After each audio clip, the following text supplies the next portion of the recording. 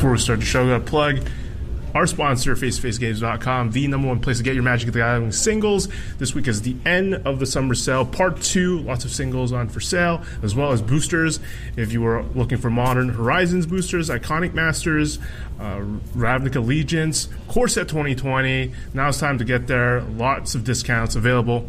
I'm, of course, at Esports Central again, who's been kind enough to let me stream in their stream room. And tonight we got a jam-packed show because we got some organized play news to talk about, a bunch of modern brews as Elliot and John have been hitting up the modern streets, as well as picking Keith's brain. And we've got other guests that are lined up to pick their brains. Introduce 2 of our guests. One of them, the all-time, voted by one listener as the greatest First Strike guest of all time, and one of the most controversial writers on FaceToFaceGames.com, Mr. Daniel Fournier. Welcome back to the show. How's it going, my man? It's going great. Thanks for having me. Sorry about my personality. Now we've got someone that is my fellow content manager at FaceToFaceGames.com, Mr. Keith Kapsik, who's been, to me, killing the SCG circuit, but he'll be humble, say it's just a classic circuit, but also making a name for himself on the YouTube streets, on the Facebook video streets, telling people what it means for Ninja to move to Mixer. My man, Keith Kapsik. How's it going, Keith? I'm great. Thanks for having me. All right. And we got our usual crew, Elliot, Andy, John, in the house. And why is everything on streets? I don't know. I just love saying that. A lot of streets. A lot of streets. So today, huge news. We've something that we had been hoping that Wizards would do at some point. Usually, they don't give a lot of information, which is a common criticism that players give them. But they eventually. Over the years, they've responded to feedback to change different systems, where it's like getting rid of ELO, testing with Planeswalker points, doing over the World Championships, making a lot of changes, changing everything to Mythic Championships. And now, today, huge news. I'll start with some of our guys before we throw it over to Dan and Keith. But Elliot, what was your first reaction to some of the news today? I think it's definitely a step in the right direction. There's probably like a bit more to go till it's like really the full-fledged system that I want to see for organized play. I know they've posted on Twitter already sort of an analog to Silver, which I think is the big thing that's missing from this. But I'm really excited for it. I think it's going to be really awesome to play in more tournaments. It sounds like the WPNQs, if that's what they're called, are going to be more frequent. So, I don't know. I'm really looking forward to it. I'm really hopeful. I love Magic and the Gathering. I want to pull up the changes, but it's a huge page that at first seems intimidating to a lot of people that posted a lot of memes of like it being really complicated to know how to qualify for the next important pro tournaments. But there's some aspects of it that are interesting. And Keith, Dan, you can correct me if I'm wrong. I think, Dan, did you publish your hot take article on Face-to-Face Games yet? I haven't even written it. Okay, he hasn't written yet. We got the fresh hot takes on this show. So, yeah. The whole thing is the MPL for the next season will be reduced from 36 to 24, and there's an introduction of the Rivals League. There's a lot to digest. Basically, out of the 24, there are going to be 8 that are kicked out. Sort of. 4 of them will get to compete in the MPL Gauntlet for a chance to reclaim their MPL spot, and the other 4 are relegated to the Rivals League. And then in the MPL Gauntlet is filled with different players, some from the Rivals League, and I mentioned those 4 that were from the MPL, and they compete to see who can move up from the Rivals to the MPL. So there's now this path, this bridge, or this more well-defined path to get into the MPL. And does that part excite you at all, Elliot? The whole Rivals League seeding into the MPL? Well, I can tell you that I've watched near zero MPL weekly coverage. I've almost cared none about what the MPL is, other than like some of the best players in the world have been streaming Magic for me. That's like all I've gotten out of it. So I think the fact that there's going to be more like at stake for the MPL players and more visibly at stake. Like obviously getting a day 2 berth into the arena MC was like a big deal for the MPL, but I didn't really care. Actually watching MPL players play for their life effectively, to not get relegated down, and then to be able to like cheer for the rivals, work their way up to the MPL, see players I like, get there and have really high stakes matches. I think it's going to be really interesting, and it's going to add to like a really big viewing experience. As in terms of like whether the rivals system is good, I really don't know. I think it has the potential to be, but there have been like some flaws pointed out about how you could win every tournament in 2020 and you still cannot get into the MPL because it takes results from this year to get into rivals. So I think that it's definitely not perfect, but it's the type of system that has promise, and like maybe with a bit of iterating on it, it could be like more in line with what we see in the League of Legends LCS relegations and those kind of leagues. At the very least, I'm interested by it. Yeah, same here. I think I was talking to BDM, who felt like this allows them to sort of, again, have a rivals league and control sort of the people that are there, help them promote these specific people who are either in the MPL and in the rivals league. And like you mentioned, like this being able to be in the MPL or not might feel like higher stakes and might make for a more compelling viewing. Okay, now I'm just going to go straight to our hot taker, Mr. Fournier. What's your early impressions of this news? Okay, so normally whenever Wizards like post some kind of like overwhelming change, it's like, oh yeah, we're doing this thing for esports or whatever, I talked to Keith about it, and Keith's always like, man, this is the sickest thing in history. This is going to be just like esports, just like League of Legends. And then he kneels down, takes a big old lick of the old WotC boot there, bud. And then he turns to me, and I'm usually like, oh well, you see, this is actually like very problematic. This is emblematic of the end of Magic the Gathering as we know it. Also, it's very racist. I don't know, like some nonsense like that. But this time I am the bootlicker. I think this is sick. I think this is almost everything we needed for tabletop Magic to kind of revitalize itself. Everyone knows it's been like an unmitigated disaster over the last couple of months. Just GP attendance has dwindled. No one seems to care anymore. Like modern PTQs in Toronto are not capping. The 401 PTQ was like 180 or something, and it was like a 10K, and no one showed up. So that was like a death knell to me. But I think all of the anxieties that people had, minus the silver situation, are kind of alleviated with this. There is a path forward. We finally know what the MPL relegations are, that there are MPL relegations in the first place. The new Pro Tour system is awesome. I'm just, generally speaking, actually a big fan of all of this. Now that they've announced that they're going to be doing something in the vein of silver gold, they're just not sure what it is yet. Yeah, I'd like to jump in and defend myself from Fournier for a second. I think, look, in the past, because, a lot of my background is in esports, or at least writing about or creating content about esports, I've been celebratory about WotC trying to make a step to turn the product that they're putting on display away from the cards and more to the players. And that's why I was excited about the MPL in the first place, because it felt like, at long last, we are going to see the best players in the world play all the time. Now, obviously, there's massive problems with the implementation of that. Like Elliot said, it's like really hard to get stoked about the MPL the way it's currently being broadcast. But the way that this format looks at the top with the MPL and the rival system, it seems to me like current MPL players are going to be able to retain their status if they play well fairly easily, which is good for those like recurring narratives year over year. And you're also going to get the excitement of, those rivals players that you've known for a long time, or just like other big name players that are kind of like right on the threshold.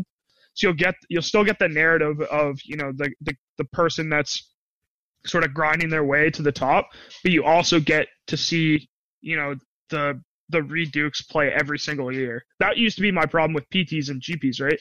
Is that, you would watch 15 rounds of coverage and you would see very good players play like, 5 of those rounds.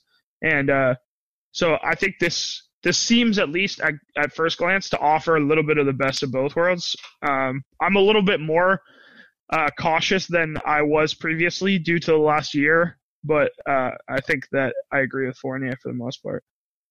Damn, first time for everything, eh? Yeah. All right, let's get you in here, Andy. I think I'm wrong with some of the details I said earlier, so I apologize for. I think how it works for like the upcoming season and then the season after changes. Like it's 24 in 2020 to 2021. It's like 24 MPL players, and then top 16 remain. And I think I said 36 to 24, so that's wrong. But any of your thoughts? Usually I'm pretty optimistic to a fault. Just kind of, I don't know, I just kind of like love Magic, and I'm going to play almost no matter what the system is. And I've never personally hit silver or come that close at all, to be honest. So like that kind of thing doesn't hurt me personally as much. So I just haven't been hurt too much by the way Pro Magic's been going. But I do want it to be better for all the people that I care about.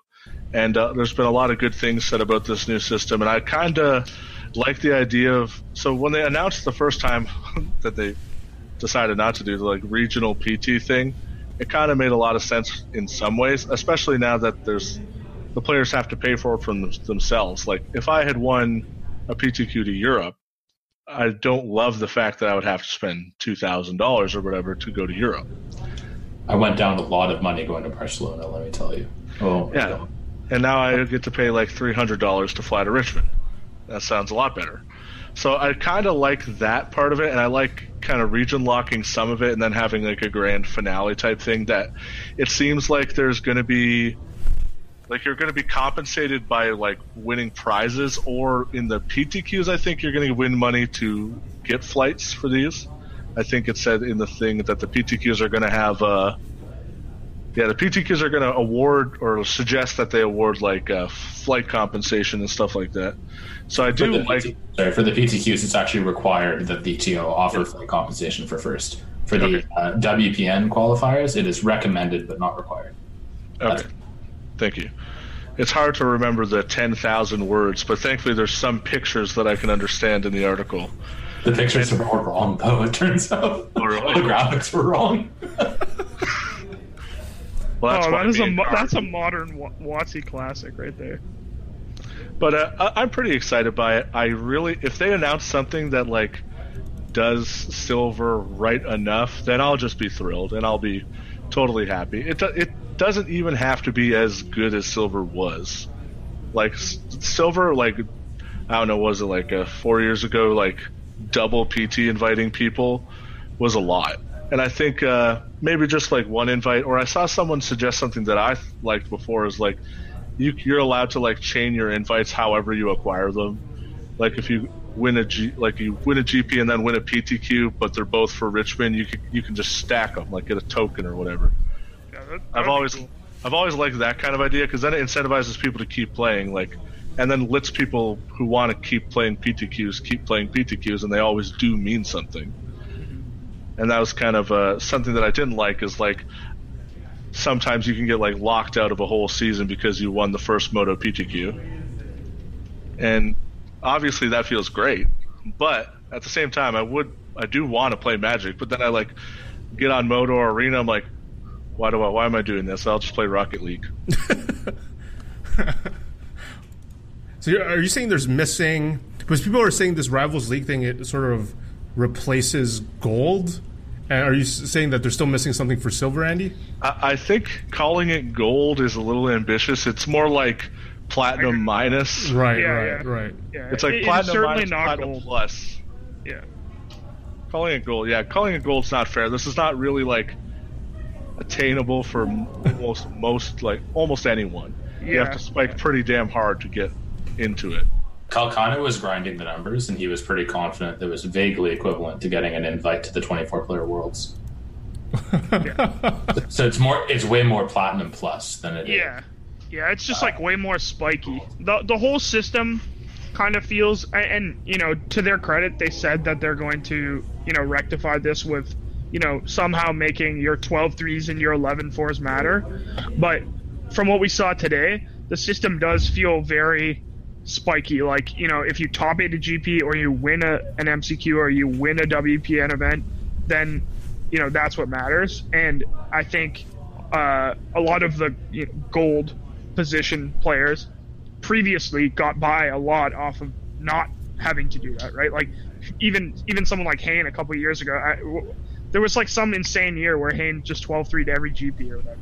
And it's like you need to have a way for people doing that kind of thing and playing that consistently to be rewarded. And it seems like they're acknowledging that, but this system, it looks difficult to become a rival or whatever without spiking a bunch of events. It does sound like it's like there's just a ton of invites out there for the players tour thing, like the regional locked ones. Like it sounds like there's just a ton of invites to them. Yeah. And maybe like getting to play those will give you the good feelings enough. Like I think I discussed this before, is like playing one of these will probably give you like 80 to 90% of the great feeling of playing in a pro tour, but at the same time happening more often because there's more qualifications, but also not costing WotC like $10 million or whatever. Yeah, I mean, if they can make these players tour events like replicate the feeling of playing at a premier level, playing against the best players in the world, and go into a pro tour, then I think that's a huge win, right? Like if you can be a competitive Magic player, like someone who grinds, and just go to these events, and you know, if you don't want to spend 40 hours a week or, you know, your entire life making it to become a rival or going to the Players Tour finals or whatever, but you still get a lot of that sort of same Pro Tour grind gratification out of the Players Tour events. I think that would be a huge success. I think a lot of people would be really happy just doing that. And just to throw some numbers around for like people to get somewhat of an idea, according to their article here, there's going to be around 1,150 players in all 3 regional Players Tours at any given time. And if you compare that to like the 500-ish we see at Mythic Championships now, like that means that there's going to be close to double the amount of chances to qualify. So whether that means that there's like going to be a bunch of WPN queues or just, you know, multiple invite tournaments at like PTQs or something like that, we don't really know. But, you know, if your like goal is to qualify for the Pro Tour, right, in what we have as the current system and the past system, I think it's like totally reasonable to transfer that to as qualifying for the Players Tour. It's probably going to be a similar experience, and it's just going to happen more often for people. So, Elliot, Elliot and Keith, well, I'll just say Keith. So, is the Players Tour what, you know, a player that I guess like me and Andy, is that what we should be looking at to get our fix and not like, you know, aim for this Platinum Plus equivalent, basically, that we're not going to put all the hours in to achieve? Yeah, I mean, I would also put myself in that boat. Like, you know, anyone who, I don't know the best way to say this, but basically anyone who has a real life. Like if you have a job or a family, or like, you know, you don't want to spend. That's rough, dude. Famously, one time I was out for lunch with Paul Dean, and he said to me, I think being a pro Magic player is a more than 40-hour-a-week job if you want to do it right. And I really kind of took that to heart. And I think that this Players Tour thing, it allows for people who want to keep doing their full-time job, or like want to have, you know, a break from that, you know, play every day sort of grind, but still play meaningful events and have a real goal to pursue.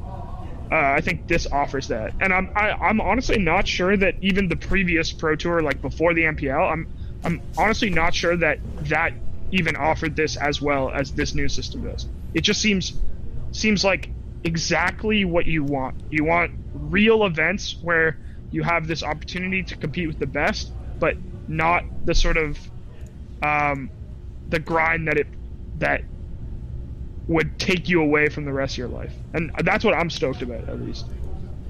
I've been like screaming for years about how sick it would be if they like doubled the size of the PT.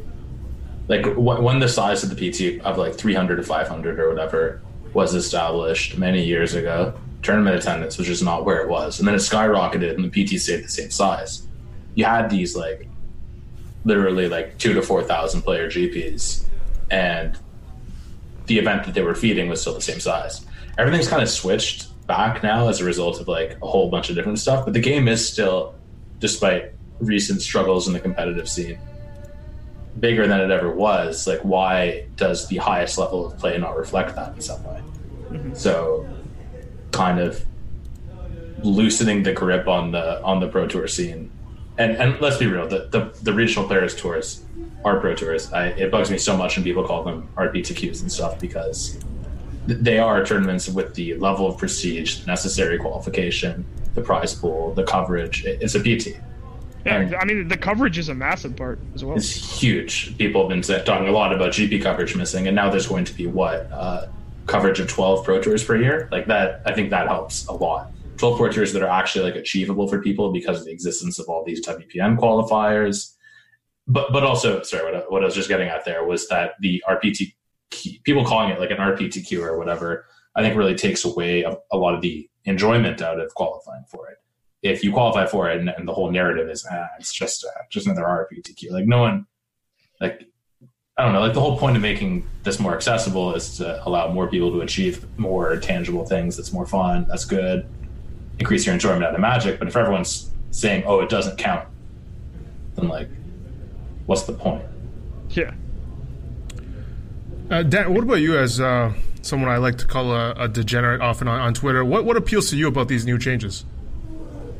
I like that I'm being encouraged to play with an end goal more often. Like, I lost a lot of motivation to play Magic over the past 6 months, and so did everyone else, obviously. I mean, I wrote articles about it, about how I just couldn't find the drive to play. I haven't played Magic Online or Arena in months at this point. And that's a huge change from how I approached the game beforehand. Now I'm excited to play again. I don't know if I'm going to go back to like grinding online or whatnot, but the idea that there are now going to be so many paper qualifying tournaments that now matter, that feed Pro Tours and like regional players tours and the Players Tour, that also all matter, and there's a path there, and they've announced that there's going to be silver. Damn, I'm encouraged to get out there and play those damn weekend events. I started the qualifying season for Barcelona by driving 4 hours to Detroit for a PTQ, and then immediately being like, what is wrong with me? Why did I do this? After I lost the semifinals, obviously. Yeah. But even if I didn't like make it that far, it's like, what's wrong with me? There's no point doing this. Like, the Pro Tour doesn't mean anything anymore. The Mythic Championship offers almost no qualification paths. The literal winner of the event isn't going to be qualified for an arena MC, and those are the most important things for qualifying for Worlds and continuity in the MPL. But finally, they unscrewed that up. Like, separation of tabletop and arena, yeah, the introduction of a path forward, man, I just want to play Magic now, and I haven't felt that way in months. Yeah, I agree with that. I will say that if you're somebody who's at the very top, I have heard people remark about like there still being kind of an inequality between how much the arena events are going to give you versus how much these like Pro Tours or the finals events are going to give you. I'm not exactly sure how that works out because it's still a little bit confusing with the half season and full season. But I do like the idea that, like what Fournier is saying, feeling energized about playing Magic. I mean, I've been stoked to like travel and hang out with my friends and experience the gathering or whatever. But this feels like you can like really win something, even as someone who doesn't go to every tournament or whatever. So that's sick. Yeah, you can like spend your year winning Magic tournaments and qualify for Worlds instead of getting ranched by LSV because he got invites to every Mythic Invitational, Mythic Championship on Arena or whatever. Yeah, and just automatically, it's like, oh yeah, my participation points double your points from winning 2 Pro Tours in a year. Get wrecked. Yeah, like that's not going to happen anymore because split. Smart. It's good. Get a nice little. Get a nice little benefit if you just spike an event. You can start getting on the train like you would before, right? Before all this happened, you would just go to events that you wanted to play, and if you won, then you would consider playing more. and I'm happy that we're back to that. Fournier's bragging about it. I got to show, because I control the main camera. Dan, you have to do it again. Oh, shit. Right there. Okay. Boom. Is that a real trophy, Keith? That is a face-to-face games open trophy. Wow, nice brag, dude. Dan, look, I'm just curious. What would the ceiling of this whole thing think? Could you ever become a rival, Dan? Oh, shit. Would you put in the hours of dedication to be able to get there? Is what I'm asking. Probably not. Probably not anymore. Maybe a couple years ago, maybe last year, I would have that fire. As is now, I feel like chasing it would just be a trap for me. I don't think I'm dedicated to the game enough to be able to pursue it. But at the same time, I know many people in Toronto who have fallen for the trap of doing well at a Magic tournament and then dedicating the rest of their year to flying around the world playing these frickin' tournaments, just in a desperate bid to make the StarCityGames.com Players Championship. We're going to Richmond 6 times a year. Dude, we're out here. Really familiar. We're out here traveling, man. Yeah, that is the loop, and I could see myself getting stuck in the loop if I randomly qualify for whatever the first PT is next year and do well at it. Man, my life's ruined, I think. Just gonna It's over, man. It's over. As someone who would call Fournier a close friend, I would be very upset if he started playing Pro Tours again. John, are you with us? Is there issues with your camera? Just your quick take. No, I'm here. All right. Let's hear some of your take as someone that, again, I keep mentioning it as sort of fresh to the competitive scene, sort of. Yeah, I'm mostly thinking that I'm sorry if I'm repeating something. I'm mostly thinking that it's not strictly better, but it's mostly better than the previous system that we had. And the one thing to stress really is the even the illusion of the goal, the illusion that you can make it. That alone will pay off in 10-fold, 100-fold in terms of just getting people excited and all that. The only issue I have, and this is the common sentiment among everyone on Twitter, I think, is the intermediate level guys, the silver, gold guys that are kind of stuck and not that are stuck in the nether region, I think, as well as people who did do very well in this one quote dead year, the 2019, who broke out this year, but they're concerned that they don't have anything, they won't have anything to show for it. To that I say I think with an overhaul that was upcoming, it's hard to really satisfy all sides of the coin here. And generally, I am in favor of just having an overhaul and doing a clean thing, even if it does hurt some subsections of the Magic community. In general, I think the devil is in the details, certainly, but it's certainly nice to have a well-defined, tangible path to the rivals and to the MPL. And it'll be nice to have the MPL matches actually mean something, which is great, because otherwise, I really haven't had the reason to watch MPL matches, other than if you want to watch a high level standard play. But other than that, it's nothing. It doesn't mean anything to me. So I'm happy that they have the announcement. I'm also happy that their Magic Esports Twitter account has been generally handling inquiries very well. I think it's Rachel Agnes, and if that's her, then good for her for doing a good job on Twitter today. It does hurt that it took this long, and it was supplemented by nothing but silence, which I think just will never change for WotC, but it's something. I hope the details are good, and I hope it makes most of the community whole. I know that it's hard to make everyone happy, but that's my. Yeah.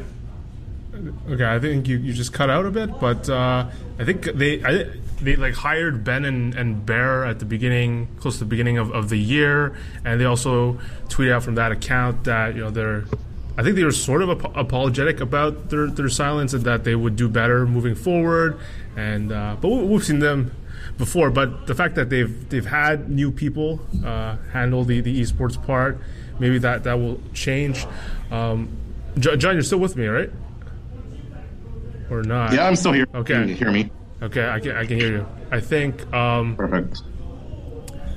both of us can relate to this, as both of us, we both strive at one point in our lives for that poker dream, for that poker career, to make it big. But it was just like here, and I think conversations with my friend Alex Hain, we have talked about what you mentioned, like just the goal, just like Chris Moneymaker winning and all these poker celebrities made me think I could make it, even though in reality I may have never been able to come close to making it. And the fact that this sort of Rivals League does exist and may make people think that it might be unhealthy, like we've mentioned with Dan and Keith, but just the possibility of there's this tangible way to get there and stuff like that.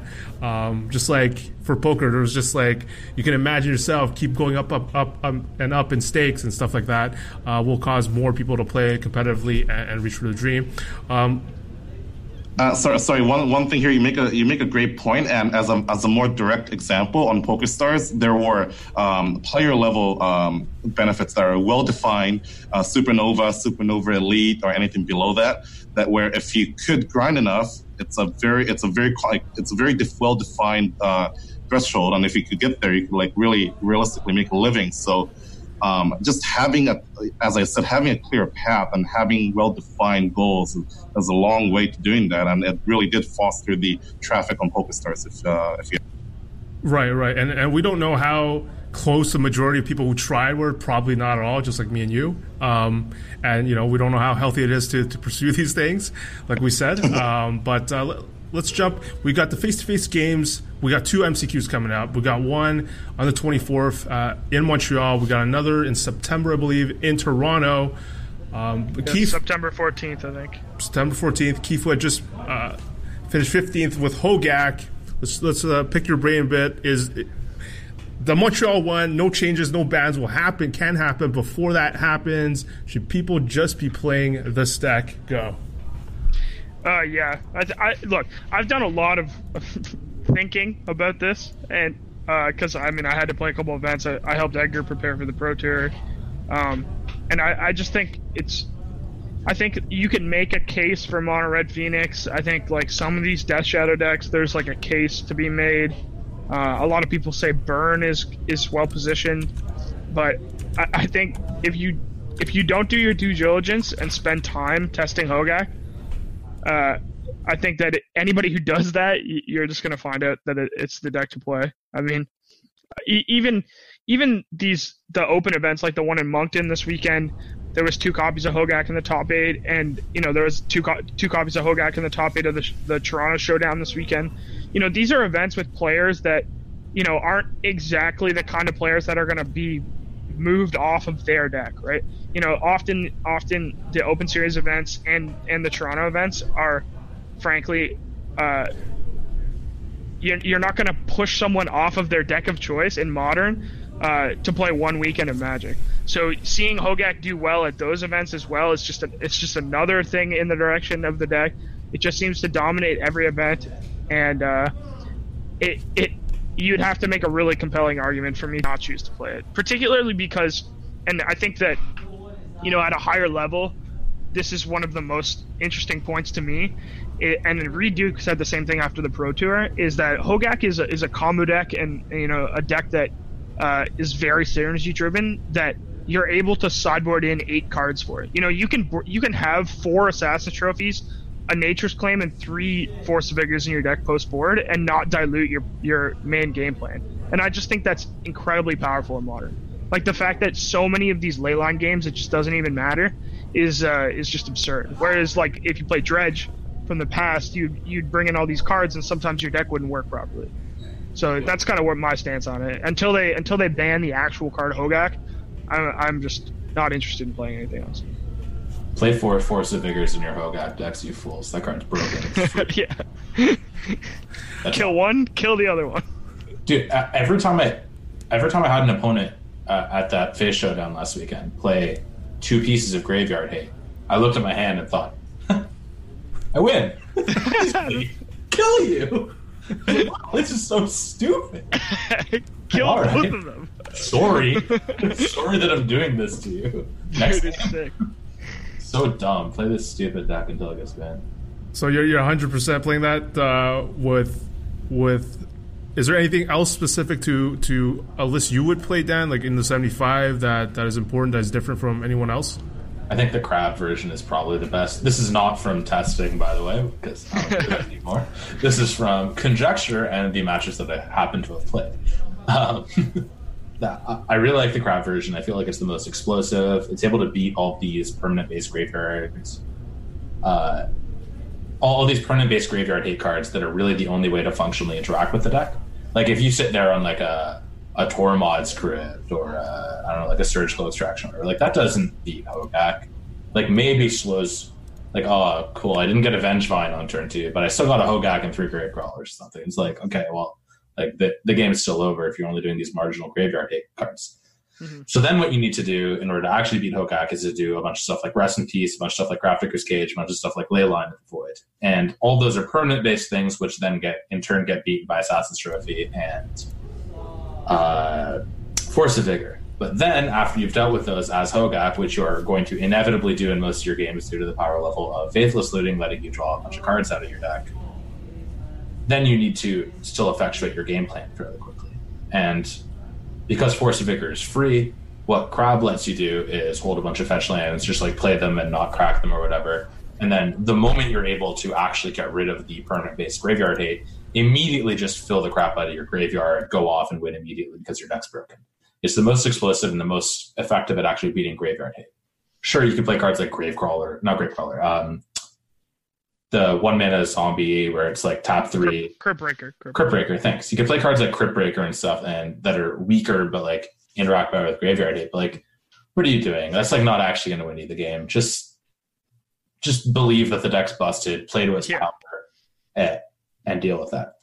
The other thing I would consider doing is playing with this little fella here, Glowspore Shaman. I have a stamped one, that's why I want to play with it. I'm pretty sure it's actually worse than Crab on average, but what I do like about it is that it's green, and I'm very convinced that Force of Vigor is absolutely busted. What does suck about Force of Vigor is that a lot of the green cards in your deck are your best cards, so Hogak and Vengevine, and so then being able to populate your deck with a bunch of embarrassing 3/1s with very little text lets you pitch them away and still do your gameplay. Yeah.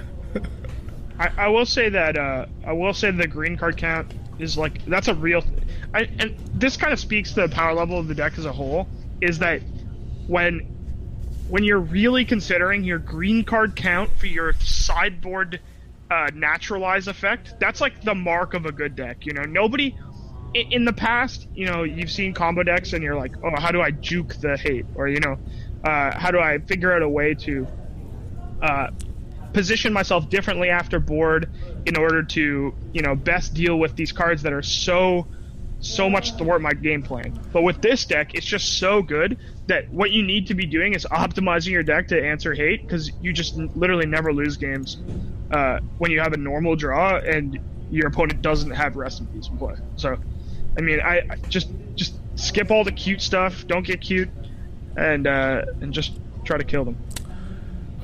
Keith, I've got other guests lined up, so this topic I might have to bring you back on to talk about this, but we've talked about this in previous episodes about the whole sideboard guy thing, so we're just going to do a little quick bit before I let you guys go.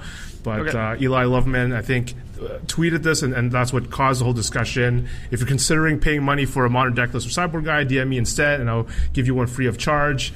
And I've always been in a position of where I want content creators, especially in Magic, that do sideboard guides that take them a lot of time, and I know the work behind them. Andy and John have done some for me, and Elliot, Derek have worked on some for me before as well, and I love to see that. And I think, but I do want to clarify a bit of my stance on tweet where Elliot says I was boring on a bad take, and I think after thinking about it, I felt he was right, where I was saying how, you know, some people might be charging too much or whatever, but I also have to think about, you know, there's multiple reasons why people might charge a certain price point, and I shouldn't be looking at that and judging it in some way. Like Jerry Thompson, I talked to Jerry a lot, and he's mentioned like he would never write a book because he would have to charge too much for it because of the effort that he would have to put. Maybe it's not actually worth that much, but it is worth the amount of time he would have to put. So I don't know if that's where you thought I was bordering on a bad take, Elliot. I think it was just like the way it was worded. I don't necessarily think you had like ill intentions or anything. It was just if someone came across it and read it a certain way. So I just wanted to like maybe get you to clarify how you felt. It was along the lines of like some people are not worth the $3 or $5, or you should be seeking like people who are creating $10 content because that's premium content. When really at the end of the day, you should pay money to whoever's content you value. If that is someone who's spending 10 hours a week grinding and charging $5 for their sideboard guide, if you think that's worth it, go for it. If someone is instead spending 30 hours a week grinding but only wants $3 for their sideboard guide, then maybe that's what you consider enough value and you go with them.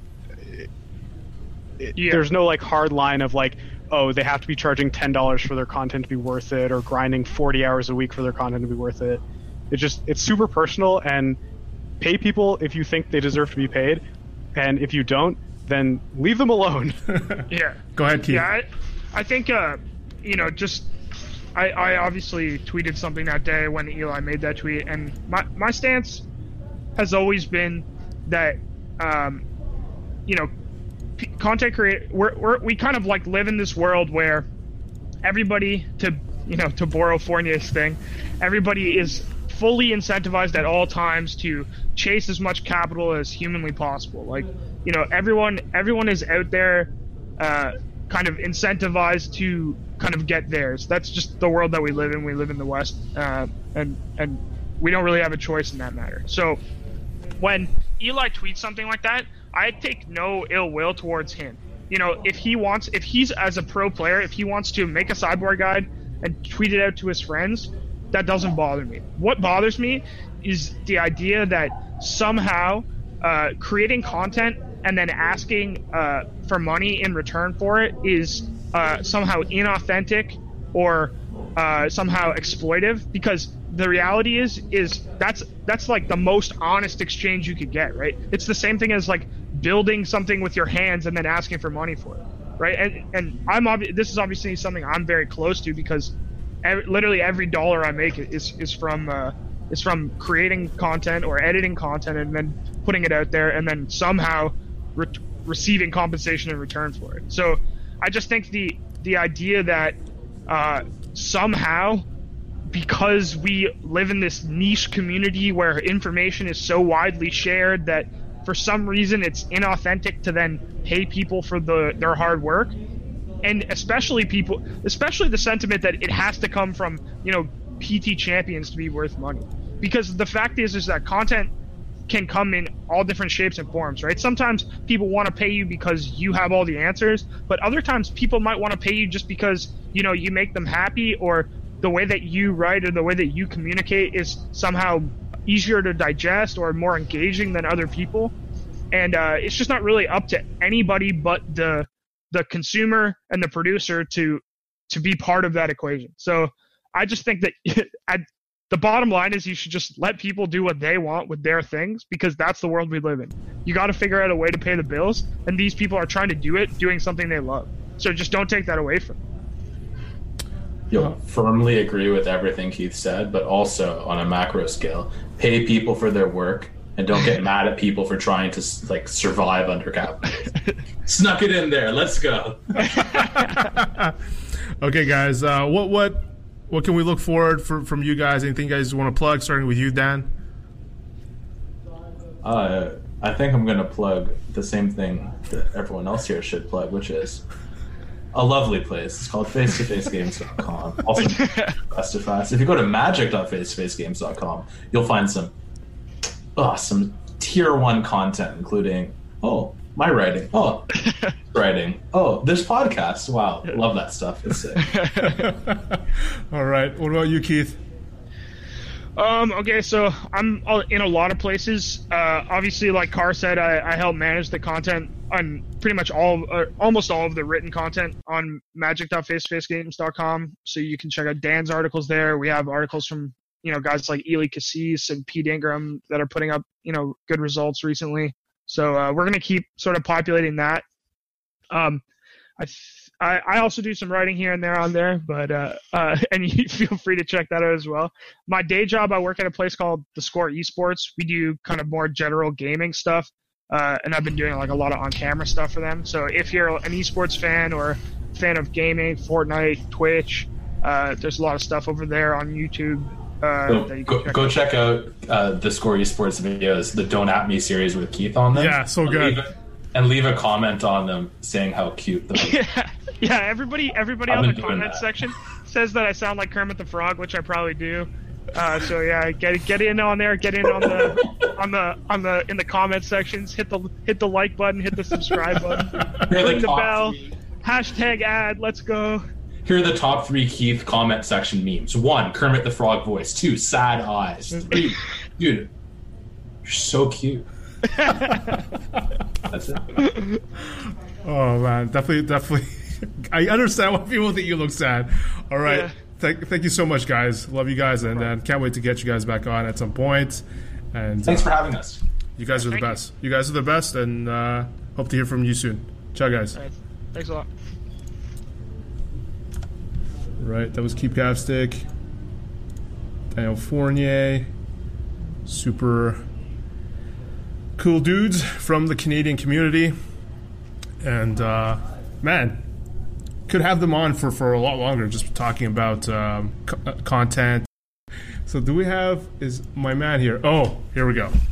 What up? This is a man I've known for a while, and I've credited, even though he wasn't the one that directly inspired me to start mananddeprive.com, but he was there before me. He started the original, in my opinion, Canadian content site, Quebec content site. It was only French, but was it called Into Oblivion? Had featured people like Francis Cormier, featured people like Alex Hayne. I think even some of the more known people in the province. He's also pretty famous as one of the most known Canadian players in the last 5 to 10 years, I would say. And he also known for drafting a foil Tarmogoyf over Burst Lightning. Mr. P. Main, Pascal Maynard in the First Strike podcast. How's it going, P. Main? Great. What about you guys? What did I miss? We're just breaking down all the news today, all the OP changes, but and talking about Modern. But does this part of Magic still concern you as you've sort of shifted into, I would say, bigger things and bigger projects? Kind of. I mean, I'm still interested, and I read it, and it's actually super interesting that you asked me that, because I tweeted that I was like, oh, this looks like good changes and everything. And then Calcano messaged me, and he's like, why do you think those are good changes? Because they should be bad for like someone like you who's like completely fading out of the Pro Tour. And like, I mean, I'm in the same position. He's in the same position as I am. Like, we're kind of running out of invitations, and we have to, like, this new system is what should concern us, and I don't really care, because either way I was not going to grind. That's just not what I want to do anymore. So I guess that's like why I saw it. The way I saw the new system was like, okay, after the transition and everything in like 2 years, I think that's going to be a good system. I think it's going to reward the right people, but I agree that for now, for someone who wanted to be in the MPL or the Rivals League or whatever, like in the next 6 or 10 months, it's pretty bad, just because it's going to be really hard to push out the people that got all the free points from the past 9 months or whatever, because of like all the free invitations, and people were already in the MPL. They have such a huge advantage that I agree with someone like Calcano who really wanted for the next 6 to 9 months, like, be in the MPL. It's going to be really hard for him. And I didn't see that part, just because I don't really care anymore. It's not that I don't care. I just want to do other things, and grinding is not one of them. we will talk about that really soon, about some of your other projects. I think it was BDM who tweeted this about, and Andy, Elliot, and John, if you follow him, tell me if I'm wrong. I think at one point he tweeted out, like, if there was a Super Grinder Hall of Fame, who would be in it?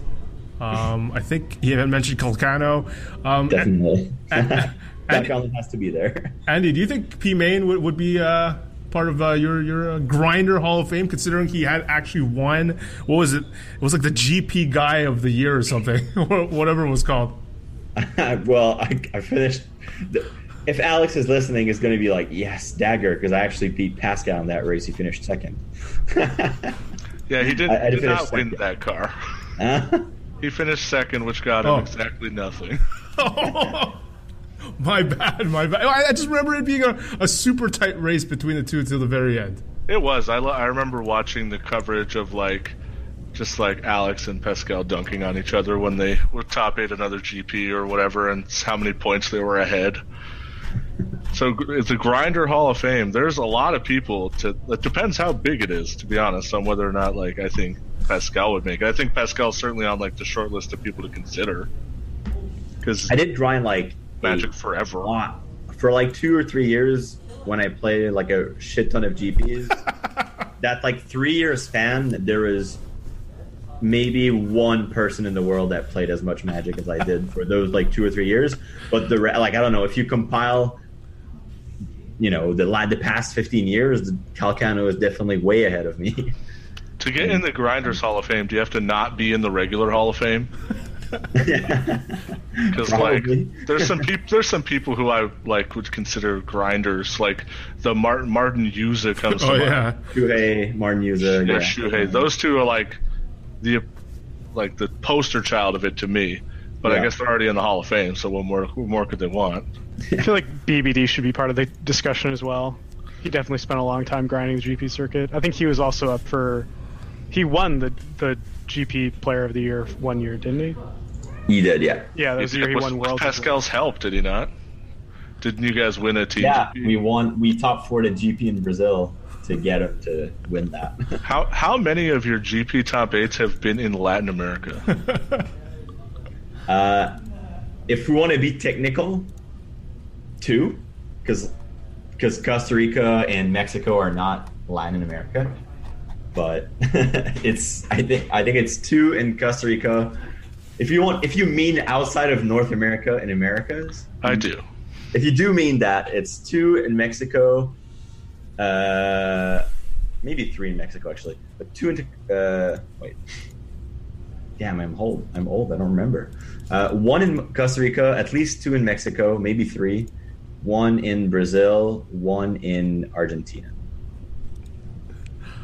To me, that's the reason why you were such a grinder, Pascal. Was like, how could a Canadian, especially someone that lives in the same province, be in the running, considering how much cheaper it is for an American to go to all the North American GPs, and then you're also winning all these, or top 8ing or winning all these GPs outside of the country. I was like, come on, this guy's a savage grinder. But yeah. Yeah, that's a crazy time. And what ended up happening? What was the conclusion of the whole foil Tarmogoyf and Burst Lightning thing? Did you enjoy the sort of celebrity that came with it at the time? Yeah, that was definitely the biggest payoff of it. Yeah, I don't know if you guys, if you're asking for what actually happened after. I sold it for 2K in a silent auction. I took down the eBay.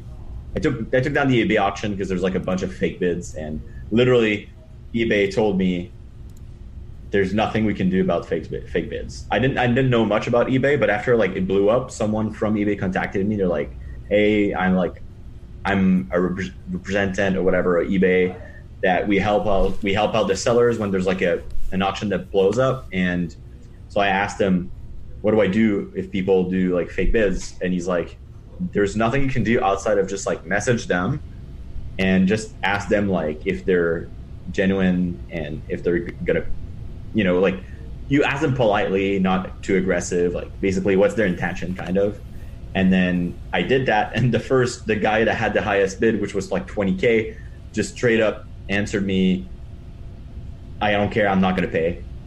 And I'm like, okay, why did you bid? And he's like, just because I can. Oh, okay. Okay. And so I asked the eBay guy, can you do something? Like, I literally have a proof that he's not going to pay. He was like, no, there's nothing we can do.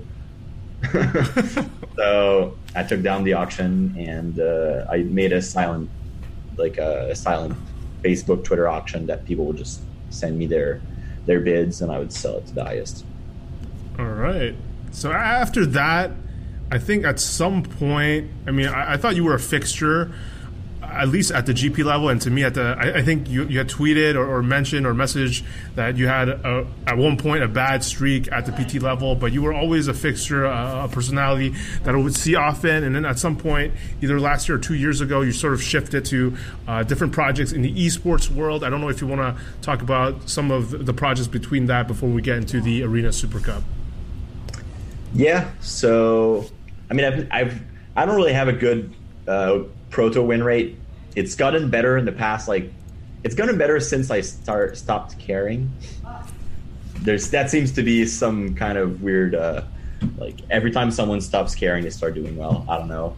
Maybe stress was too much, was affecting my plays or whatever. But yeah, I've never really had a good PT win rate, and but it doesn't matter. It's not the reason I stopped playing. I just was really tired of traveling all the time, and I just, as I said, for 3 years I went to was 20 GPs a year, and I wanted to stop that. But I still wanted to play on the Pro Tour just because I didn't really do. I did some top 8s, some lucky streaks, but I never really felt like I was a good PT player. So I will never try to do well at a Pro Tour if I'm qualified for. But I just don't want to put the time anymore to try to hit platinum, try to hit the MPL, try to hit the highest. I just want to be qualified for the Pro Tour. But again, if I have to grind numerous PTQs to qualify, I'm not going to do that. So if I'm instantly qualified, I will play the Pro Tour. But yeah, I started doing that. And of course, when you stop playing all these weekend events that are not the Pro Tour, you have a lot of time. So I started doing other things. And I started with Fanny Sports. So that's 2 years ago that we started, 2 years and a half that we started everything we released last year. So I did that with a friend. I just love fantasy, and it's one of my best friend. He's ventured in a lot of online businesses, I guess. And he likes esports, doesn't know that much, but I did, and I knew Magic. So we just started that, and it was kind of a learning experience for me in many ways. I didn't really do much outside of playing Magic in my life and networking, talking with people. I never really went to school outside of high school. So I learned a lot in this year and a half, I guess. Recently we had to pause, just put everything on hold, because we were using Magic as kind of a ground test to it would help us test our platform for other esports before we get into those. And because I'm known in Magic, it was easy to spread the word. So we had a bunch of Magic users, we had way more than we thought. We actually made a bit of money when we thought we would just lose but it was part of the plan to lose money for that, just so we can test the platform. We were actually making a bit of money. So everything was going well, and then they scrapped the whole when they made the change to esports, when Magic made the change to esports, they scrapped everything down, and that really hurt us because that meant the GPs didn't mean anything anymore. There's no pros going there. There's no hype about it. There's no coverage. So we had pools every week for the GPs, and that's the one thing that made us grow or at least have users active. So we had something to offer every week. But now killing a GP has meant we only had the PTs, and that's just not enough for us to justify keeping. Well, we wouldn't have an active user base with just 4 tournaments a year anyway.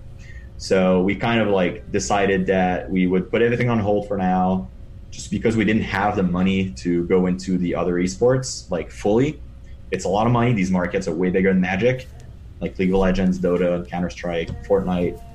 So we had we could have looked for funds and do it, or put everything on hold, move to my friend had a really good job that he could just put full time on, and I was starting Arena Super Cup at the same time. So I was like, okay, I'm just gonna, we're just gonna put everything on hold, and it's not gonna hurt any of us right now. And then, we still have the platform, everything is owned by us. So if we want to do something else with it someday, we can. So our plan is that once Magic gets their shit together, and there's and there's a path that's, that works, and a system that works and everyone knows, then we might start it again. All right. But now that's what happened with Fan Esports. So for now, on hold. I mean, I didn't realize that, and that makes sense to me. Like some of these the gambling sites like DraftKings and FanDuel, they couldn't rely on stuff like tennis, where there's a big tournaments every they're the Grand Slams, right? And then they need NBA, MLB, NHL, hockey to have all these user base to keep playing these other sports until these tennis things happen, and then they have MMA, they have all that mixed in. So it makes sense to me that with GPs, it's less interesting since like you said, the known players don't go. So I'm not rostering my roster of 6 or how many players that I have to roster of people that I don't really know, like these Joe Blows of I'm just randomly picking out of a hat. But I could definitely see some of these Mythic Championships being exciting and knowing everyone on my team. But like you said, you need those other tournaments to keep that user base strong. So let's jump straight to the Arena Super Cup. What's the reason for you to start this project? So it was kind of a way for me to edge out of Fan Esports, kind of, because of Arena killed the GPs, but Arena is another opportunity to do something similar with my knowledge that's taking advantage of Arena. And the idea came because I started playing, for those who knows, what was Artifact. It's now dead, but it was a game that existed for about 3 months. And I played that game a lot, and I played I was invited to a bunch of tournaments just because I was a known card game player. And I found that it was crazy that you could just play for thousands of dollars in front of your computer, just casually, a Saturday morning or, a Wednesday night. And someone's listening to me and just wrote down Artifact in my Discord, and I just saw that. I'm just gonna close the other computer. Sorry. So yeah, I started playing Artifact a bunch, and these tournaments that I could just play for thousands of dollars, and invitations to a bunch of tournaments just in front of my computer. And for that, Artifact was really well built. When they launched, they already had a tournament client, in the client, basically. So a tournament, feature. So it was super easy to play a tournament, and I found that was crazy. So when Arena came out, I looked at a few ways to run a tournament with a third-party thing like Smash.gg, or we used Battlefy at the beginning, and it was fairly easy. And I was like, let's try it. There's almost no costs. There's not much logistics. We only need someone to run the tournament, one person. So I was like, let's just try it. And it worked really well. It was kind of at the same time that, the PPTQ stopped existing. So everyone in province just had no tournaments to play. For those that don't travel to the GPs, for example, they just they had no tournaments at all to play. So it was a really good timing. People had no tournaments to play anymore. And we had this new platform people were hyped about. So yeah, that's how it started. And it was a really good timing where people needed tournaments to play. And it's kind of new for people to be able to play tournaments at home, meaningful tournaments that are not on Magic Online. It take forever. We can have our weekly, our Wednesday night tournaments. They take 3 hours, and it's 6 rounds, single elimination, best of 3, and it just goes by super fast because obviously it's Arena. Obviously, I'm going to sound biased, but I was saying it during the tournament that it was the best experience I've played because of the whole. I was just reaching for my pockets for a deck sometimes because, or when leaving the venue, I'm did I bring my deck? But the fact that you don't need it, the pace of play, how quick it was for you to the rounds to go, and the fact that you could feature one match like in the same round, and have the second match just wait on the first match completely because of how fast the arena matches play. Just makes things way more fast paced. Things ended early, and I'm just curious. Actually, I'm just curious what the main plan with the long-term goal. What do you see? What are you envisioning? Because I see you do more and more things. You're doing sort of video casts with future potential winners, potential competitors, or people who just won a qualifier on Twitch. I see you do more and more things. What more can we expect from you? Well, we just announced yesterday. This first expand that we're doing is the Arena Super Cup Open. So we wanted to first of all take advantage of the 6th space that there is at Esports Central, which you're at right now. So behind you there's 96 computers, and so it was at first it was really hard to find a place that had 24 computers, right? So it had to be very specific gaming cafes, and that's pretty much it. So when we heard about Esports Central that had 100 spots, we wanted to do something else with the extra spots. The Invitational is 24 players, and we also want to take advantage of the fact that the tournament is really fast. The Invitational last time finished at 3 or 4 p.m. and started at 10 a.m. 5 rounds of Swiss plus top 8, plus we delayed some matches. We have coverage, so we stop the players sometimes and stuff. So basically, it goes super fast. So we wanted to use that to have another tournament the same day. That way, it's a little bit less of a feel bad if you go 0-3 drop or whatever, had a bad day. Now you can just join another tournament at 1 p.m. if you didn't top 8 the Invitational. So that was a way to make the day last longer, take advantage of the more computers, and have the we actually have the last 2 Invitational. We had people just walk in to see the players and just spectate basically. And because Esports Central has a bar and a restaurant, we expect to have a bit more spectators, and we just we want to give them something to do. So having a side event was the idea at first, but then we're we could just have the Invitational. Most of the Invitational players can also play in it, so let's just have it have a big prize. So it's $1,000 cash to first place, and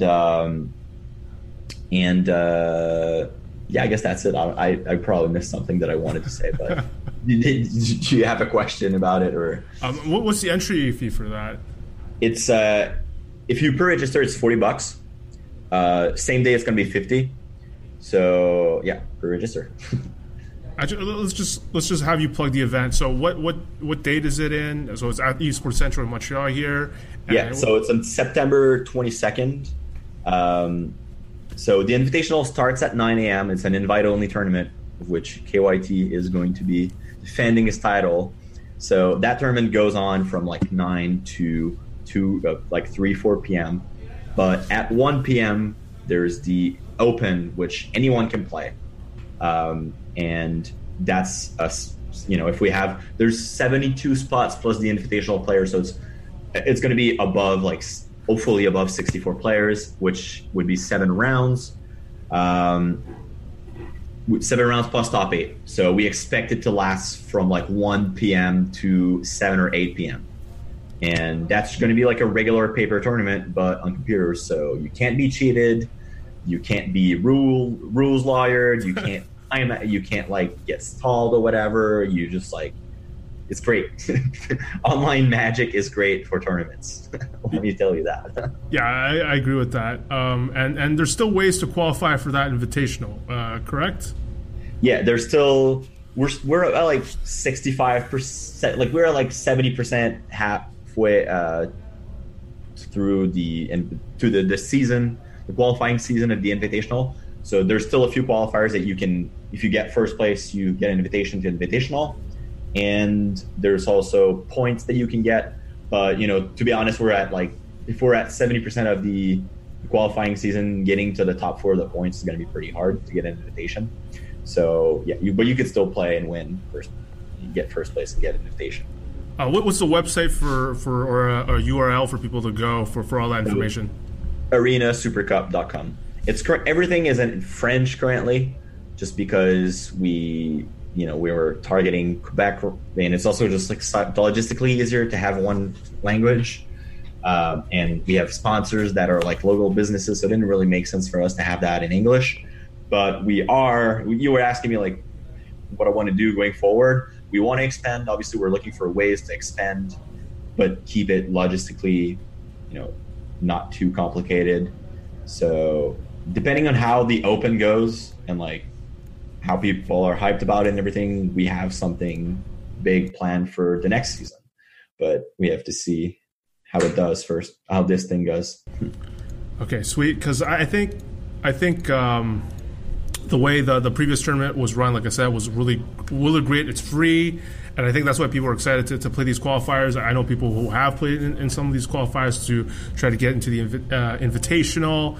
I mean, I won a pretty sweet computer, which I play League of Legends and Teamfight Tactics on a lot, almost every night now with it. And so it's a sweet tournament to win, and I love the fact that Pascal and Eduardo do commentary, gives you a genuine sense of pride, despite like this show or on Table for Two, where we troll about the Arena Super Cup thing, about me being the champ. But the fact is, it just like that branding helps make the tournament feel a lot better to win. And I think here, Esports Central, like still new, like they opened maybe a few months ago, less than a few months ago, and I do find the challenge for them to build some sort of player base or to have meaningful tournaments in cards, whether it's Shadowverse, Hearthstone, or Magic Arena, just because it's not like a fighting game where you can, and we've talked about this with me and Andy and John, I think on a previous episode, where you could just sit down, pick a character, and you play. There's just a higher barrier of entry. You have to like at least own a deck. I mean, with Pascal, I actually paid money so that I could build that White Weenie deck that I went with in time. And so there is that barrier to entry. And I love how Pascal sort of made this Invitational all free, so that it was a lot easier to attract all these people. And then the whole tournament was packed. And even Robert Anderson was there, a friend of the show, colleague of mine. And so I find that interesting to see how you can grow and get people to play, like, let's say this Open, with $40 or $50 on-site entry, but you've built the brand in a way so that people that do have a deck know about this tournament and are more likely to come and play that one. Like if I'm going to with the Invitational, I'm definitely trying to enter this Open. Yeah. That's like something we haven't done before, so that's why like it's an experiment. We'll see how it goes.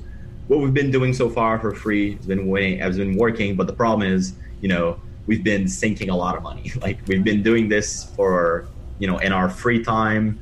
Well, for me, it's been like, it's been not just my free time, and, we're not making any money. So it's like, I'm doing this mostly for the community because I think it's something that should exist. And I really just hope that something bigger, like SCG or whatever, starts their own, just so that like I can play in it and I can enjoy it, and there would be more prize pools. But I do it what I have, and I have to experiment a few things. There's the Arena Super Cup Open has an entry fee, because obviously if we want to give a decent prize pool, like $1,000 cash to first prize, we need to get money somewhere. We have sponsors, but sponsors, we only have so much reach, especially since it was in French, that we're not going to get millions from sponsors. So yeah, we're going to try this one with an entry fee. If that works, that's really good for the future. That means we can do something bigger. If it doesn't work, we'll just try different avenues to monetize and be able to not just sink a shit ton of money. Well, I hope it's successful, because I think it's enjoyable, and I think anyone who enters is going to have a lot of fun on how smooth. And if they lose, they can just play other games here, because again, everything's available here with a bunch of things to do. Pascal, that's kind of like what I really want to turn this, like the Invitational day into like a mini convention kind of, and take advantage of Esports Central being so big and have like everything. Like there's everything there you need in a day, basically. You don't have to go outside really. So I want to take advantage of that, and like if there needs to be like an artist invited to the next one, a booth with whatever is being, I just feel like there's so much potential at Esports Central that we and if people like MTG Arena and can meet people like you, like me, like Noxious Eduardo during that day, we could turn this into like it's a small entry fee to just get in to participate for that day or the weekend, kind of like a DreamHack kind of stuff, where you pay like a ticket to get in and then you can do all these different things. Well, if we could do that with Arena and just anything Magic related, that kind of like would be my goal. But of course, that's bigger, and we'll have to see if this first thing that we do works first. So. Sweet. Elliot or Andy or John, you have any questions before we let P-Main go? How much clout do I have to get an invite without playing any Magic? Without playing any Magic? Well, you're in Toronto, aren't you? Montreal. You have no clout. He doesn't even know where you live. You have no clout. I'm dead. Do you? I always thought you were from Toronto. I moved to Montreal last year. Okay, so you're not from Montreal. Well, I'm there now. I was born here. I'll bring out my passport. I was born in Montreal. Oh, you moved back to Montreal last year, is what you said. Yeah. Ah, okay. Well, that changes things. I will take notes. His last name is French, Yeah. At first, the first time I saw your name, I thought you were from Montreal or whatever, from somewhere in Quebec. But then I saw you were hanging out with like people from Toronto, so I just assumed you were from Toronto. But are you? Do you speak French a little bit? I'm Franco as hell. I love French. No, okay. None. Not at all. Can you have an interview better than KYT when you want? We. Oh shit. Okay, you get some points. Okay. So that's what you need, Elliot. Apparently, you need to be able to speak French. All right, I'm firing up the Duolingo. I'm gonna play no more Moto, just Duolingo. Well, if you play some qualifiers, that shows interest. That gives you more points also. All right, Pascal. Any last words before we let you go from you that you want to say? I don't think so. No. Oh well, the Arena Super Cup Open that I talked about. Currently, we have like a graphic, but that's in French. I believe tomorrow we will have one in English. So, and we'll also have all the details in English because, we would like people from Toronto, whatever, in the Maine or New York, if they want to come down to the event, have the details. Sweet. Thanks for coming on, P-Main. Finally got you on and get you on again in the future, especially if I win the defend my title. So I'll see you next time, Pascal. See ya. Thanks for having me. All right. That was P-Main, my man. And now we're going to have Tangrams to finish up the show. But before he comes on, let's just jump straight into the modern talk. Elliot, what have you been grinding with? I see you chatting with John back and forth. What's the Cabal situation? Let's get an update. So earlier in the podcast, we had Keith and Daniel both advocating very heavily for Hogak. And I want to be very clear from the get-go, the only reason I'm not playing Hogak is because I can't get the cards. But my second order of business is a formal apology to the Cabal for offering to sell my membership card. The Cabal has tons of value, and I am now locked into Allosaurus Rider for GP Vegas. What the hell happened? Why? So I had an MCQ in Ottawa this past weekend. Leading up to it, I played a lot of the Mono Red Prowess deck, which I thought was just like a more consistent version of the Mono Red Phoenix deck. The Phoenix deck had like the nut draws. Phoenix was like a super splashy card, but with very little cantripping done in the deck, and the only way to like profitably put it in your bin in the early game being Faithless Looting, I thought that aspect of the deck was just too inconsistent, and that the best draws of the deck involved a 1-drop, so having more copies of Blister Coil Weird was actually really attractive for me. I ended up doing like middling in the MCQ. I dropped at 4-3 before the last round. I lost to Eldrazi Tron, which is like a nightmare matchup. Grixis Urza, where I just missed some land drops and it was kind of awkward. I think that match was okay though. And then I lost to Tron, which is a good matchup, which sucked. And then I was like super ecstatic that like I thought the deck was still busted.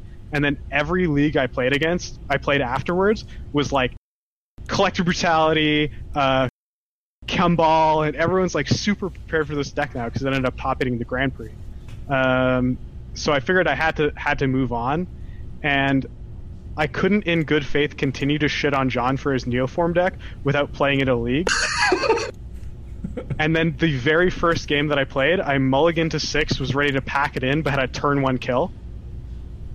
And I ended up in the one league that I played, turn 1 killing 3 times, and I just can't turn it down. All the stats point towards this being the ultimate Vegas deck, because my 2 options are either spike the GP with my sick Neobrand deck, or I get extremely unlucky, and then when we go to the casino, I've saved it all up. So this is really just the optimal deck for the weekend, unless you're trying to like legitimately win matches of Magic, in which case you should still be playing Hogaak. Elliot, did you talk to Robert Anderson at all? He had told me he was playing John's deck, and after the tournament, he felt like it was not good anymore, and he's considering playing something else heading to the MCQ. I don't know if you've had a conversation with him. So I talked to him a bunch at the MCQ. We played a lot of Love Letter in between rounds. And basically 2 things happened during those Love Letter games. The first one being I sniped him with a 7 in his hand every single time. And the second thing was he moaned about how he was getting crushed and unlucky.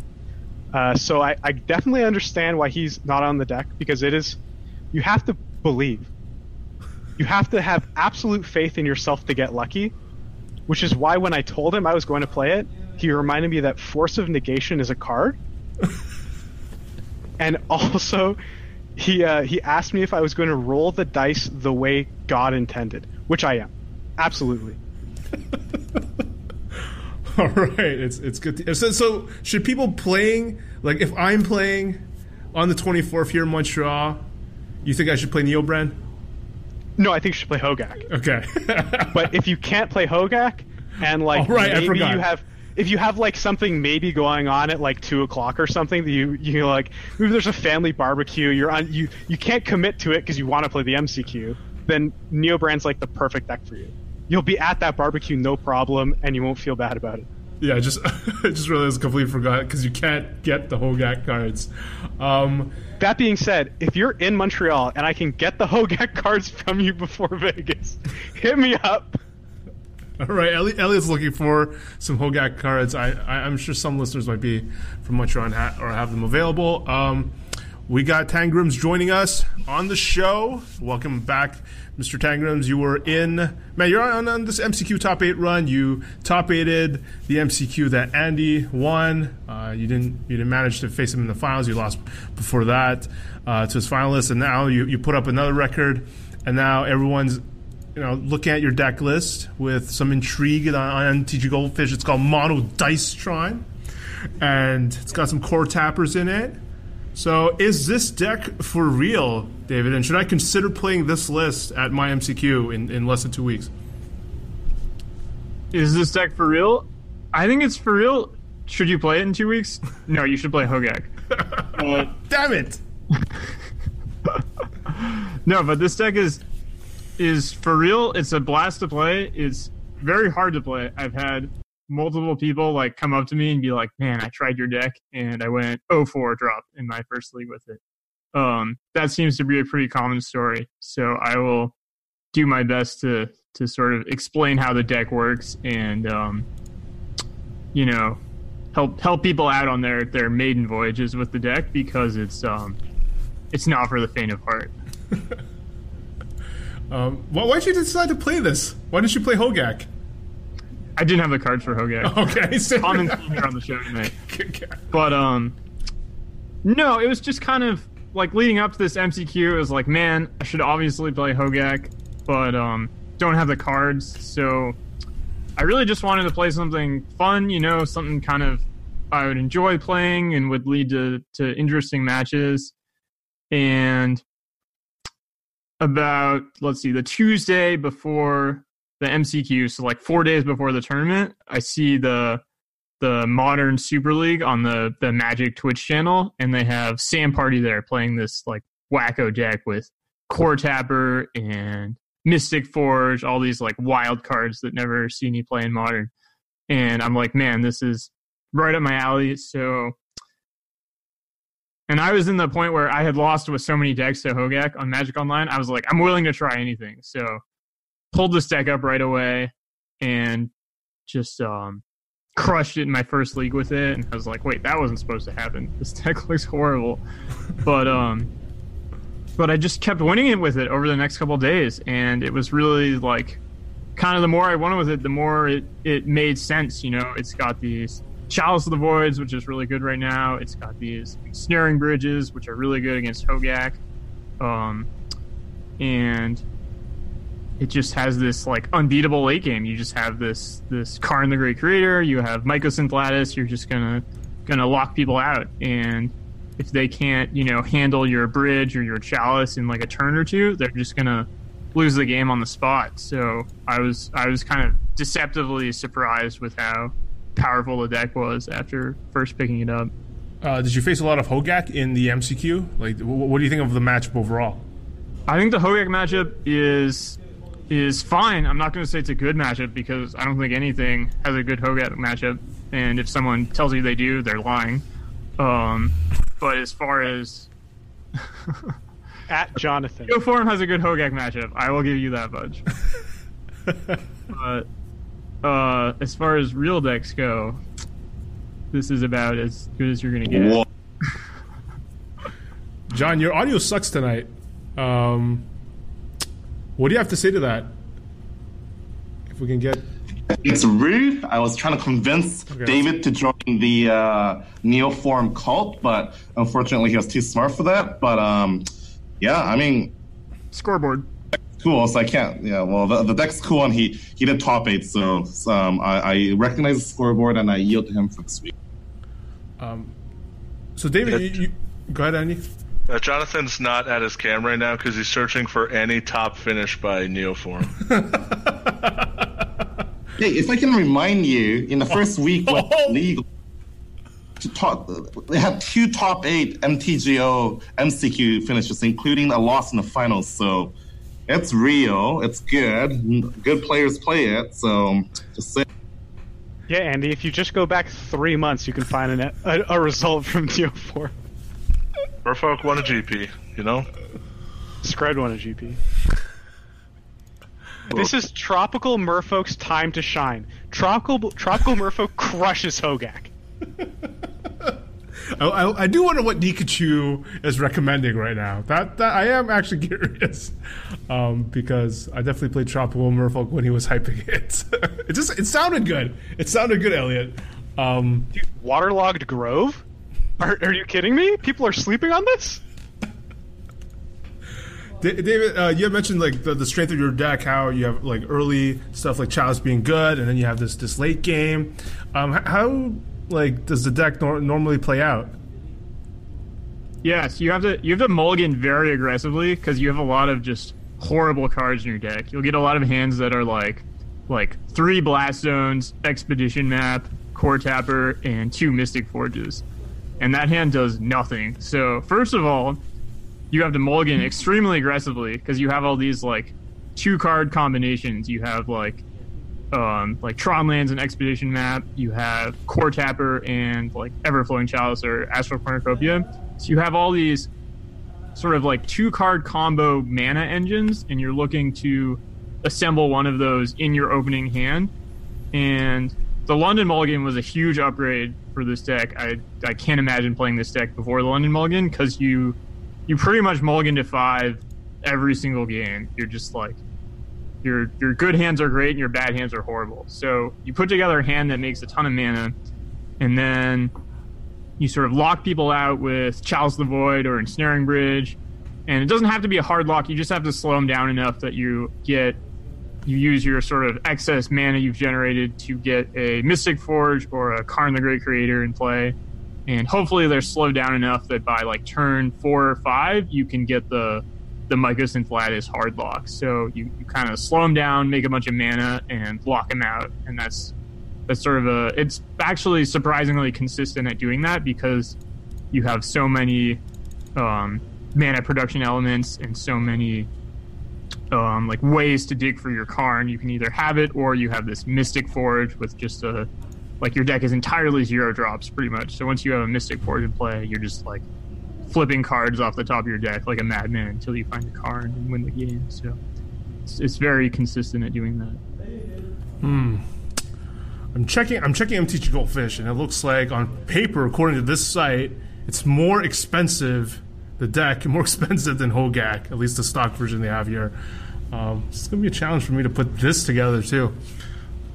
John, this deck's really hard to play. I would not like pick it up and like try to spike a PTQ with it. You should play Hogak, especially for a player of KYT's caliber. Whoa! No, KYT is the defending arenas. Yeah, but not after I learned French. I'm coming for him.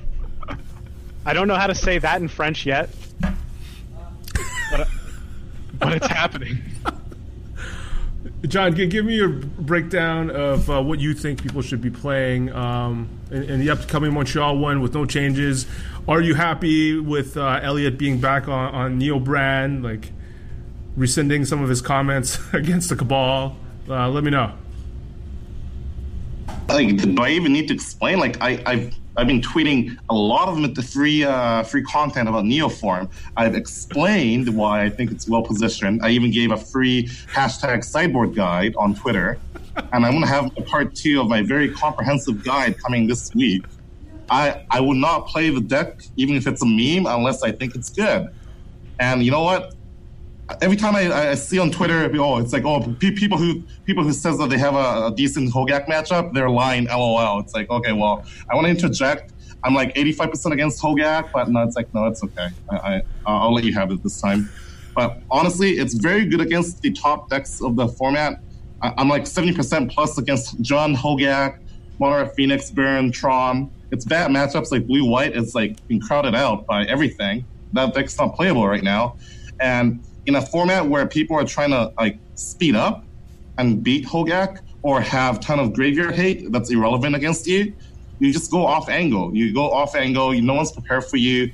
It's powerful enough that it kills on turn 1 and turn 2 a third of the times. And yeah, like I really think this is the right choice. And like my article and my tweets like all back that up. So I would happily play Neoform this weekend, and next weekend I'll be playing it at GP Vegas. Oh my god, I didn't know that, John. You're gonna see Elliot. This is so good, and I love this fired up, John. I love when you're this fired up, John. This is so good. I mean, it's like look at my tweets, look at my results. No, look, my issue that I have is that people every time I suggest the deck in good faith, the immediate response I get is LOL. Don't you just die to yourself like 100% of the times? Well, sir, on the internet, you've played the deck 0 times. I have played it over 500 matches before and after Vancouver and Vancouver Mulligan. A very good player, online grinder Matsugan, has been playing it since the inception, has 2 top 8s in the MCQ. And you're telling us how the deck works? I mean, come on. It's like people like to make assumptions about these all-in decks, but if I think it's good, I'm going to say it's good. My God, this is one of my favorite versions of John. I think even Andy's shook. Can you imagine playing 500 matches with a deck like that? Like, you're allowed to just play any deck and like put the time in to learn any deck. Your deck's fun, I'll give it that. It's like a nice ride, but like you can't sustain that. You can't live that life forever. You won't make it. I love it. I live my life a quarter mile at a time. I can quote all of fuck, I can't even remember the name of the movie franchise. Whatever that movie that I just quoted is. Fast and the Furious. I know all of them by heart. David, do you think so you played this was at the Mox Boarding House? So this was a live tournament? That's right. Yeah, I was playing. John was there too, actually, playing Neoform. Is there like? Do you think in live there's less Hogak now, especially with the impending ban? Also, like players like you and Elliot aren't able to find the cards, and that has to be the situation for a lot of players. And how did you get the sense? Did you get a sense of the room, of how much Hogak there was in the room?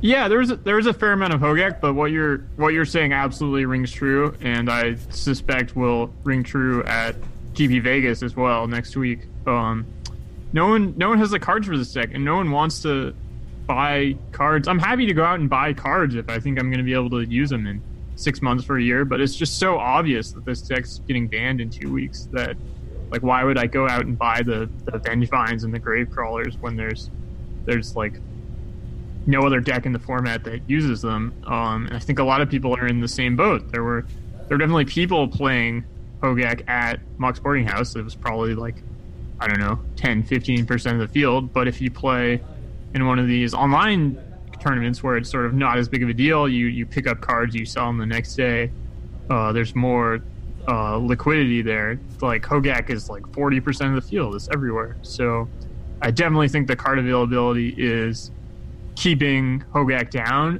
and is sort of, but still at the same time, it was 5 copies of the top 8 in Minneapolis. So even with that, it's still, doing very well. But I think we're sort of not even seeing the final form here. It would be even more prevalent and dominant if not for the card issue.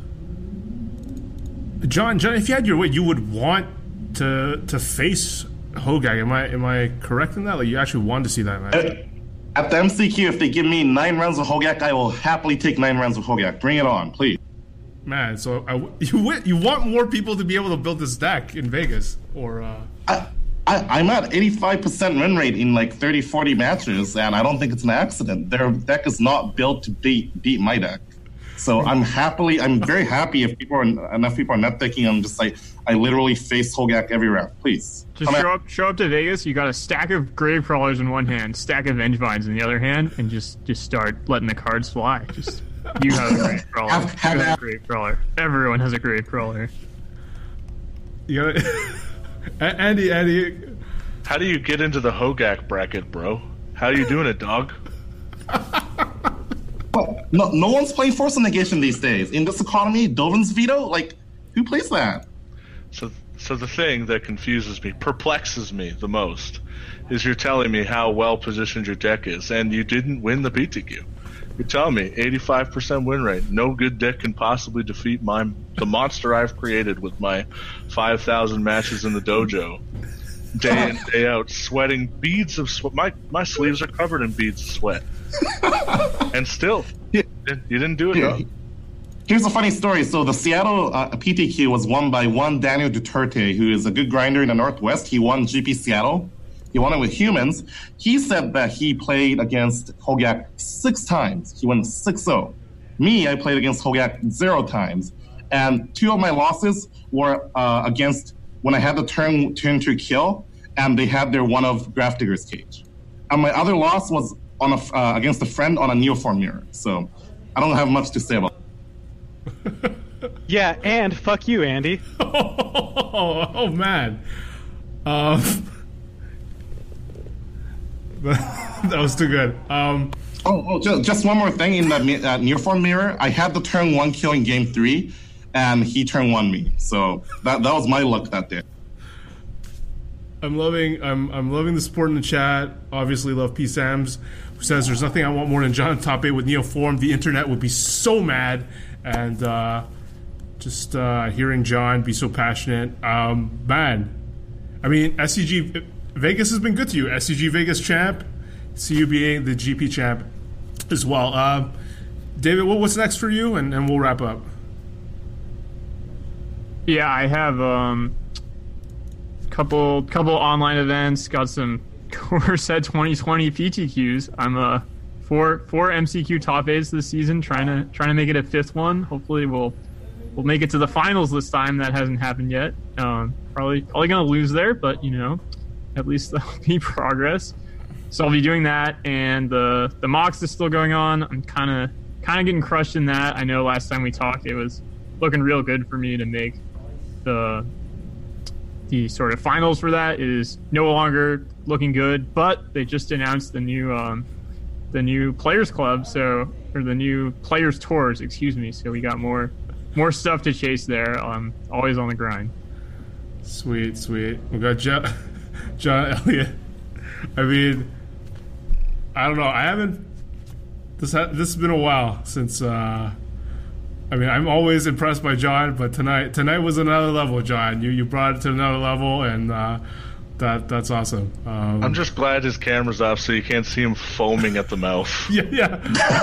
I think it helps. I think we might need you to be camera off for the rest of the year or something. Andy, Elliot, anything else you guys want to add? I'm not allowed to play PTQs. All right, sounds good.